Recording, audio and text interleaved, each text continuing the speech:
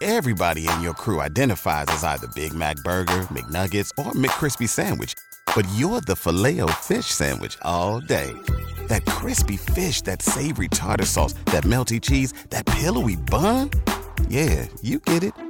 Every time. And if you love the Filet-O-Fish, right now you can catch two of the classics you love for just $6. Limited time only. Price and participation may vary. Cannot be combined with any other offer. Single item at regular price. Ba-da-ba-ba-ba. It's time for The Deuce with Jimmy Chavez on 1620 The Zone. All the headlines you need in 2 minutes or less. Izzy Bourne scores 18 points last night to lead four Huskers in double figures as Nebraska wins at Northwestern 78-66. The Huskers led by as much as 22 points in the second half. Alexis Markowski notched her 11th double-double of the season with 11 points and 10 rebounds, while Sam Hawlby contributed 17 points and 5 rebounds to help the Huskers improve to 14-9 overall and 6-6 in the Big Ten. Creighton men's basketball will host its third straight sellout on Saturday afternoon when the Jays host UConn at 1 o'clock. Limited standing room only tickets will go on sale Friday morning at 10 a.m. at the Chai box office. Students section tickets will still be available for full-time Creighton students to claim at the box office on Saturday beginning at 11:30 a.m., which is when the gates open, which is 90 minutes prior to the 1 o'clock tip-off in case you need any math help there. Saturday's sellout will be Creighton's third home sellout in a row, the longest stretch for the program since selling out the final 6 games of the 1920 campaign. It will also be Creighton's fourth home sellout of the season. The now 23rd ranked Jays are at Seton Hall tomorrow night at 5:30, a game you can hear right here on 1620 The Zone. Sean Payton was formally introduced as the new Denver Broncos coach yesterday, and he quickly let it be known that it will be a different day in Denver, promising the importance of keeping an open mind on players, a promise of discipline, an eye for details, and a focused pursuit of winning that is not for everybody. Sounds a lot like his mentor, Bill Parcells. When asked if Russell Wilson could continue to have a personal quarterback coach as well as other support personnel to work with a quarterback in the building, Payton made it clear where he stood. He said he's not too familiar with that. When asked about having his own coach in the building with access, he goes, "That's foreign to me. That's not going to take place. I'm unfamiliar with it. Our staff will be here. Our players will be here. And that will be it." Thanks, Jimmy. Let's welcome in Sam McEwen from the Omaha World Herald. Good morning, sir. Good morning. The AFC West is getting interesting. Again. Yes. The best division in football. Yes, it is. It is Sean Payton's team. It's the first time in recent memory of hiring a coach for the Broncos that is the coach that is leading the charge. Let's talk about the Big Ten West. So the news yesterday coming out of Iowa City. Wisconsin last year, Sam, averaged 26 points a game, and they burned the house to the ground in Madison. Nebraska averaged 22.6, 102nd in the country, and you're like, that's a bad offense. Iowa averaged 17.7. You know that what was announced yesterday, which is, it's still lofty. I mean, that's a 40% increase on points per game in Iowa City. Why do you think they felt the need to make those metrics with Brian Ferentz public yesterday? Well, they may not have had a choice. If it's built into the contract, really it should be there. And that was true, I think, of Scott Frost's situation last year. If it's written down, then it's a public university. It should be public. So maybe they knew that Nebraska lost a court case on that, which they did, and knew that they could do it. I think it's a framework of accountability for him. It's a way basically of Iowa trying to have it both ways and saying we're not going to make any changes, but this guy over here has to do a certain thing in order to keep his contractual money, and then the agreement, if they don't make it, if they don't hit the metric, then effectively the agreement can expire, and you can either let somebody go, or you can just revert back to whatever you're doing. So if they win, if they go 12-1 next year, and they score 24.9 points per game, I think he's going to be just fine. But for what it's worth, if a coordinator if a head coach really wants to score 25 points a game, you can score 25 points a game. You may not win as many games as if you scored 23, if that makes sense. Like, there's ways to score points. It's not that hard, but it requires you to sacrifice things about your identity if you're Iowa that may make it challenging. So, if Iowa wants to turn into the kind of defense willing to take more chances, and creates more opportunities for the offense, and Brian Ferentz is allowed to open up the offense, then they'll probably find some ways to score more points. So go ahead. You made a couple of things here, and so I'm curious. And Iowa, Iowa and Wisconsin are probably going to get a lot of the offseason love to be, the favorite in the West. I mean, they lose Campbell, they lose Van Ness, and they lose Moss, but that's going to be their strength. Will be defense again. Cade McNamara is an upgrade at quarterback, and I like what they have in the backfield. I mean, they have Johnson, Williams, and Patterson, and if they're better in the trenches, then they got a better shot to be better offensively. But I'm just kind of taking what you said, and maybe this is your feeling, that this isn't all Brian Ferentz with the offense. That there's a lot of Kirk, that this should be falling on his plate on their struggles on offense over the last 6 years or so. Yes. I mean, I think they devised a formula where they've kind of decided they're going to be a certain kind of team, and they're going to play field position football. They're not going to take too many chances. They're going to rely on their defense, special teams, and their offense's job is to manage field position and not screw up. Now obviously last year was not good. You don't want the offense to be that, but there is a big difference between an offense that scores 24.9 points per game and what Iowa do. There is. I mean, that's a lot of points and a lot of yards. Iowa's offense is hideous. So obviously they think it needs to get better. I'm skeptical as to whether it's going to get a ton better. I think Cade McNamara is an upgrade, but they don't have a lot of elite wide receivers. Ferentz talks about having 2 tight ends, which they will, but they had 2 tight ends left. So, Eric All probably isn't as good as Sam Laporta, who just left. Mm-hmm. So I don't know what they really added there. I think it's going to be challenging for them. I think the advantage is, if I'm not mistaken, they avoid Michigan, Ohio State. So there's 2 extra wins potentially for them because they don't have to play those 2 teams. Yeah, and Sam, one more quick thing on this too. I just remember when we sort of found out the metrics for Frost to have his previous salary reinstated. It was pretty. It was pretty average. It's 6 wins and whatnot. So you're thinking, okay, it's kind of the bare minimum of getting to a bowl game. When you think of where Iowa has been and how good that defense has been, as we talked about, but also these types of metrics, how they sort of rank nationally, that would put them, 85th amongst 131, Division I FBS teams.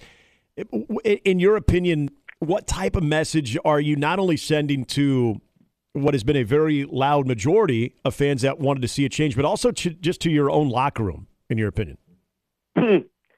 The second one of those is more interesting to me. I don't think they care that much about their fans. Sure. Their fans, they just don't.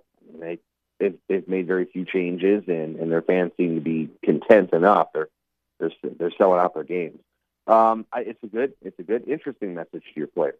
Yeah, I'm sure that's something where the players are like, why can't we score 35? Why can't we score 42? Why are we like that? And I think that's very fair to put those metrics in there. Players are probably thinking about it and saying, well, that's not even 4 touchdowns a game. Yeah. What are we thinking, Coach? But he's been doing it his way now for a while, and he leverages history a lot. Talks about previous seasons and things like that. They do get some players to the NFL, so there you go. I mean, we'll see what happens with their team. I suspect I would probably put them as the Big Ten West favorite, but I did notice that they're going to lose a top 15 in the NFL draft player at each level of the defense. So linebacker, defensive back. They're going to lose one at each level, and that won't be easy to replace. I mean, they're going to have to replace those guys, and it won't be easy. Hey, let's focus now on Matt Rhule. So we know that they have gone all in on Texas. I mean, I thought Matt Rule might take a Saturday off, and the next thing I know, he's tweeting a picture of him driving by Jerry's World, and he's at the regional clinic for the Texas High School Coaches Association, and then he's got an important member of his off-field staff is at kind of a similar event in Houston. We know that they attacked the state of Texas during the first go-around in recruiting. What do you think, what has to be, as much as they've invested in Texas, what, in your opinion, has to be the return on investment to make it worthwhile for the current roster on as much as attention as they put on that state? That's a great question, because I think you and I would agree that if we just put a number on it and we just say, well, 6 players a year, they could get 6 players out. Yep. Every year. It's dependent on who the kind of players are, right? So it's not just numbers, because you can get numbers, just like you can, in theory, get numbers out of Nebraska. You just offer more kids. So I think it comes down to, are you, getting kids out of that region who I would describe as top 150 prospects of the state, and occasionally getting a top 50. I think this year they got one in Prince Will Umanyalis. This year it's not going to be easy, okay? Because there's some really good teams recruiting there, and Texas A&M take their share. But I think how many players you get out of there, in that area, and those numbers. Can you get a lineman that you like? Can you go get a linebacker? Can you get a Riley Van Poppel every year? Which I think they will. I mean, I think if you put the time and the effort and the commitment into it, you have 2 well-known names in Texas, Bob Wager and Garrett, Billy's son, McGuire. I think you're gonna see players want to come to Nebraska. So I would say, they can probably get 6 a year, but it's got to be 6 that they like. And this year's 6, there were a couple that were, guys that they're just sort of taking risks on. But there were also guys in that list, Prince Will. And then I like the tight end they got from Martin, the kid that was probably going to Iowa. I like him. I think he's going to be a potentially very good player at Nebraska. So they got some players in this class. I'd say 6 each year, with the caveat of top 150. Sam, with the coaching roster too, you think of 39 now total staffers between the position coach, coordinators, and then analysts. It has me kind of looking at the spring and just how everything is going to be done. And I know a lot of these guys are kind of geared around a little bit more recruiting, but when you think of the day-to-day and how different just each day of spring ball and just every moment going forward, how different that would look compared to some previous years. What do you kind of envision when it does come to that level of attention to detail that I think we all would have to anticipate at this point? Well, they've got some additional administrators that I don't know. They'll probably be on the field for practice, but they're oversight folks who work with Rule, and but they're going to have a kind of a dedicated defensive quality control group that I think oversees the installation of the defense or helps Tony White with that. They have 3 guys from Syracuse, and they won't be coaching on the field, obviously, during practice, but they'll be there. I assume, watching how the system is working. I think they have a robust, I don't know what you would describe it as, development, advancement, personnel department. Some of it's recruiting, some of it is player relationship, the bridge between Rule and the players, the bridge between the assistants and the players.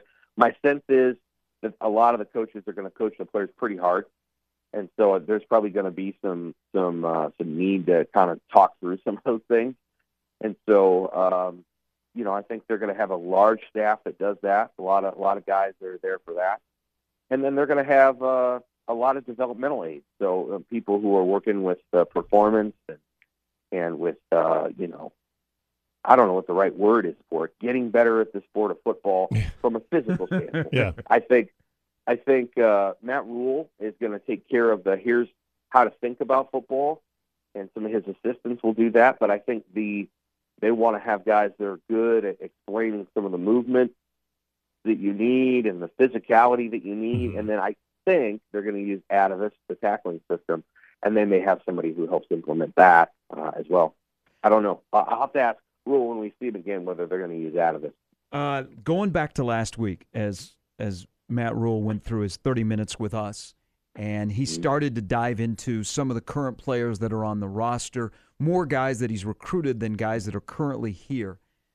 He kind of got a little bit of a jolt and a little bit of excitement, and he wanted to go there, but then was also cautious in building it up too much. What do you think? What do you think the expectations are for Arik Gilbert? As he talked about his Georgia LSU transfer, we know what he could be. We know what has limited him. But what do you think his 23 looks like at Nebraska? Well, I'd like to say with confidence that he's going to have 25 to 30 catches for 400 yards. I think that's a work in progress. We're going to have to see how it goes with him off the field. At Georgia it was trickier because they have the best tight end in the country, and then they probably have the fifth or sixth best tight end in the country. And so Gilbert was not going to get on the field there. It was going to be hard. When he went to Georgia, Georgia didn't know that Brock Bowers was going to be as good as he was. Brock Bowers hadn't played a football game yet. So, that's something that you learn when you go there. And so, he didn't have as much of a chance there. He will at Nebraska. So there's going to be a lot of expectations, right? Like they're going to give him every opportunity. And sometimes when you give somebody every opportunity, they run with it. Sometimes they feel like, hey, everybody's looking at me. Everybody has all these expectations of me, and I'm not the person I was when I was a freshman at LSU. And so we'll see how that goes.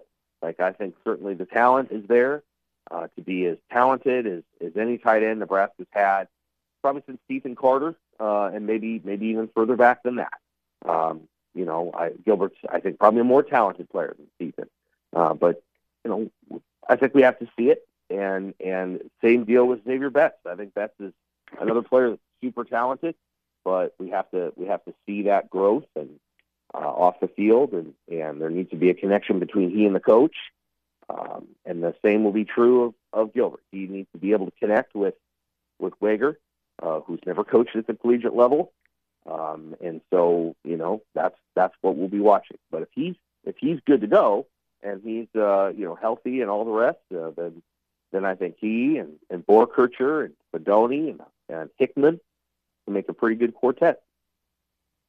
Sam, a guy, kind of going to some of the new faces in the transfer portal. I know when it came to wide receiver additions, we talked about a little bit more about Billy Kemp and what he comes from with Virginia, but also, Josh Fleeks was one of the earlier guys, and I'm curious on your thoughts on this. And we discussed it at one point too, with that room being so intriguing, some youth there and some guys that are, obviously there's talent there. Is Fleek's role just as important sort of off the field with that group as it would be on the field, in your opinion, just given what he, his age and his experience in college football?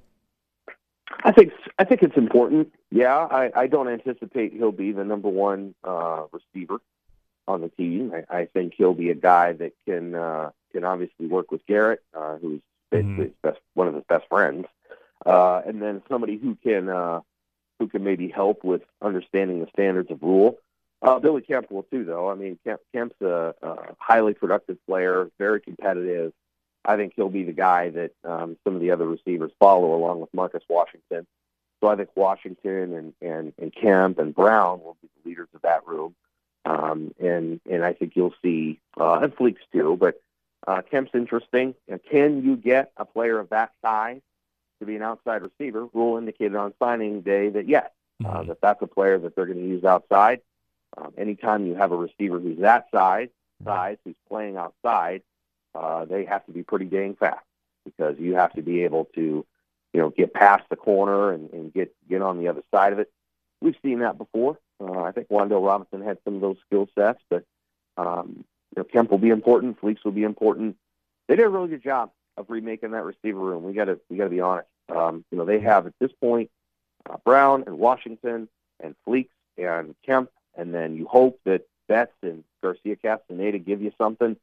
And then I think you've got a really good roster of freshmen, two of whom I think could contribute right away. I mean, Maybe Malachi Coleman too, but Jaden Goss and Demetrius Bell, I think they're both players who can play early. Their weight is there, right? So one of them is 195, one of them is 190.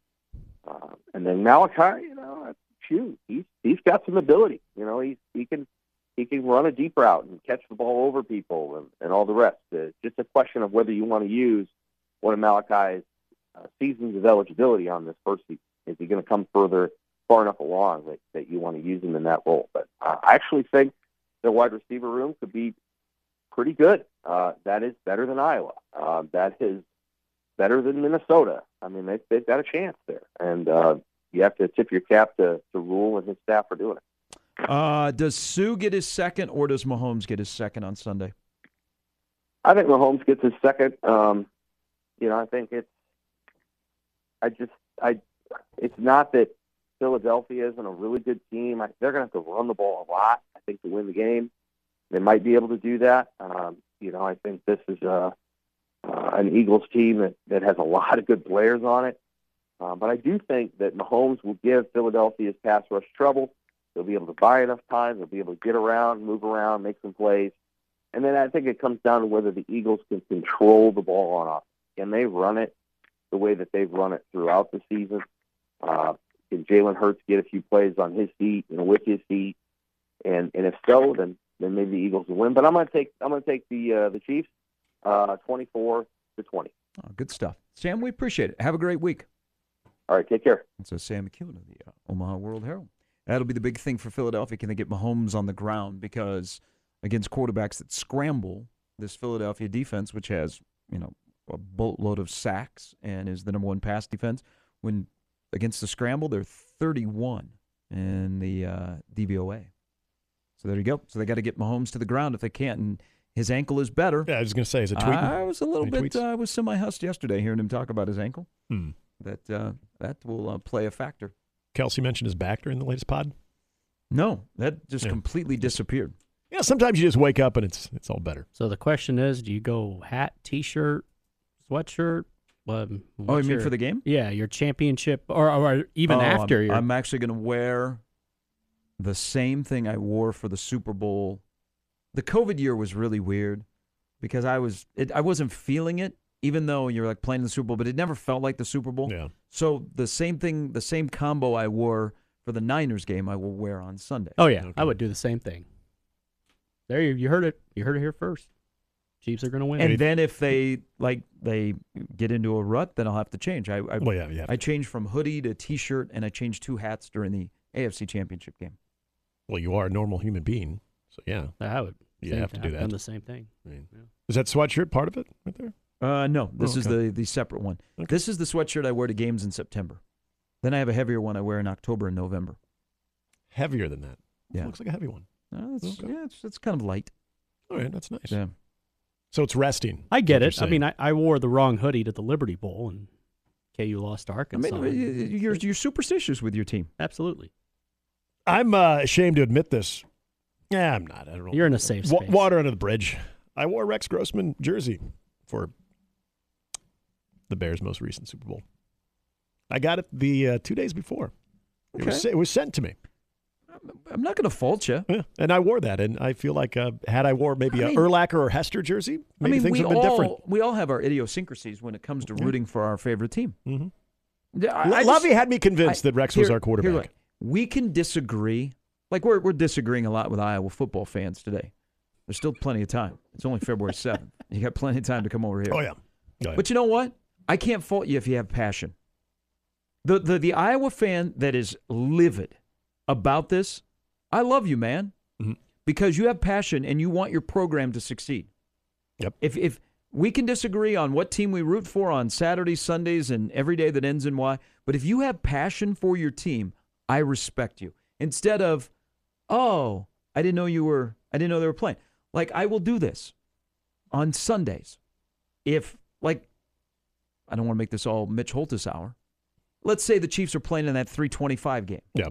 And I need to go, to the grocery store or something. Mm-hmm. And I'm in the grocery store at, noon. And there's a football fan there. They have their jersey on of their team. And I know they're playing at noon. I almost want to ask, how come you're not watching the game? See, I think that too. Yeah. I've gone to Target, and I was like, shouldn't you be watching the game? Yeah. I don't understand. But if you this. have passion for your team and you know your team, I have great respect because we don't share the same like of a team, but we share the same, that's my team, and I'm ride or die with them. You guys, you guys are too kind. You're giving me a pass for wearing a Grossman when I had better options. Even a Lance Briggs one would have been better. Yeah, that's fine. You still were supporting your team. I was. All right. Little did you know that Rex Grossman would be Rex Grossman in the Super Bowl. I mean, that was really shock. I think everybody, even Mike Florio, was really surprised. He was bad, Rex. You should have. Remember his QBR that year? I did this exercise. His QBR on its best was phenomenal, but was also like record lows too. You talk about riding a roller coaster. You should have gone with the Mike Tomczak jersey. I never had an 18 Tomczak. Well, she got a Matsui fullback. Jim Miller. A Jim Miller? Oh, yeah. Bobby Douglas. You could have gone throwback. I should have. I should have just won Gale Sayers. Steve Fuller. Give me a 40. Steve Fuller. Vince Evans. I'm going way back. Bob Avellini. Why don't we just do some of the most obscure quarterbacks that ever started? In 1 year, you had both Chad Hutchinson, the pride of Stanford, and Craig Krenzel. I could have had a home jersey for Krenzel, maybe an away jersey for Hutch. Former Dallas Cowboy great Chad Hutchinson. Chad Hutchinson. Yeah. I had a Pelco start once. We had Tyler Thigpen. We had a Todd Collins start. Yeah, hey, there was one season that good old Jimmy Clausen was supposed to be the guy.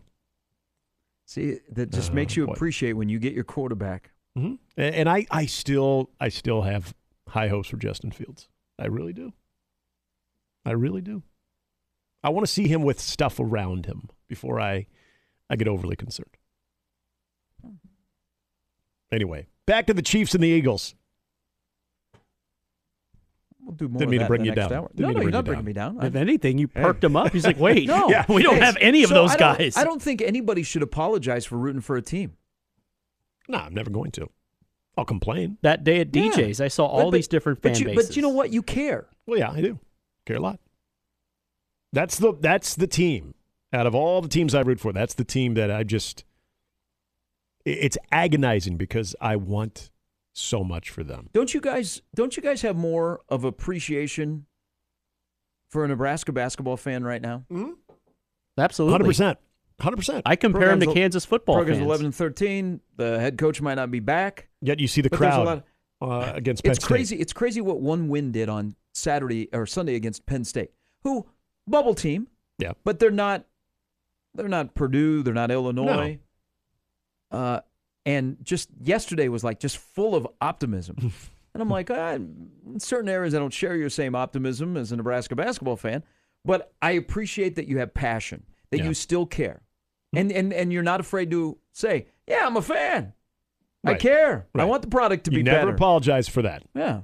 No matter how you go about your criticism or your praise, you never apologize about being a fan because at the end of the day, you want your team to just be better. Yeah. And once you admit that out loud, there'll be some collective calling you going, hey. Heard you're a fan. I heard you're a fan.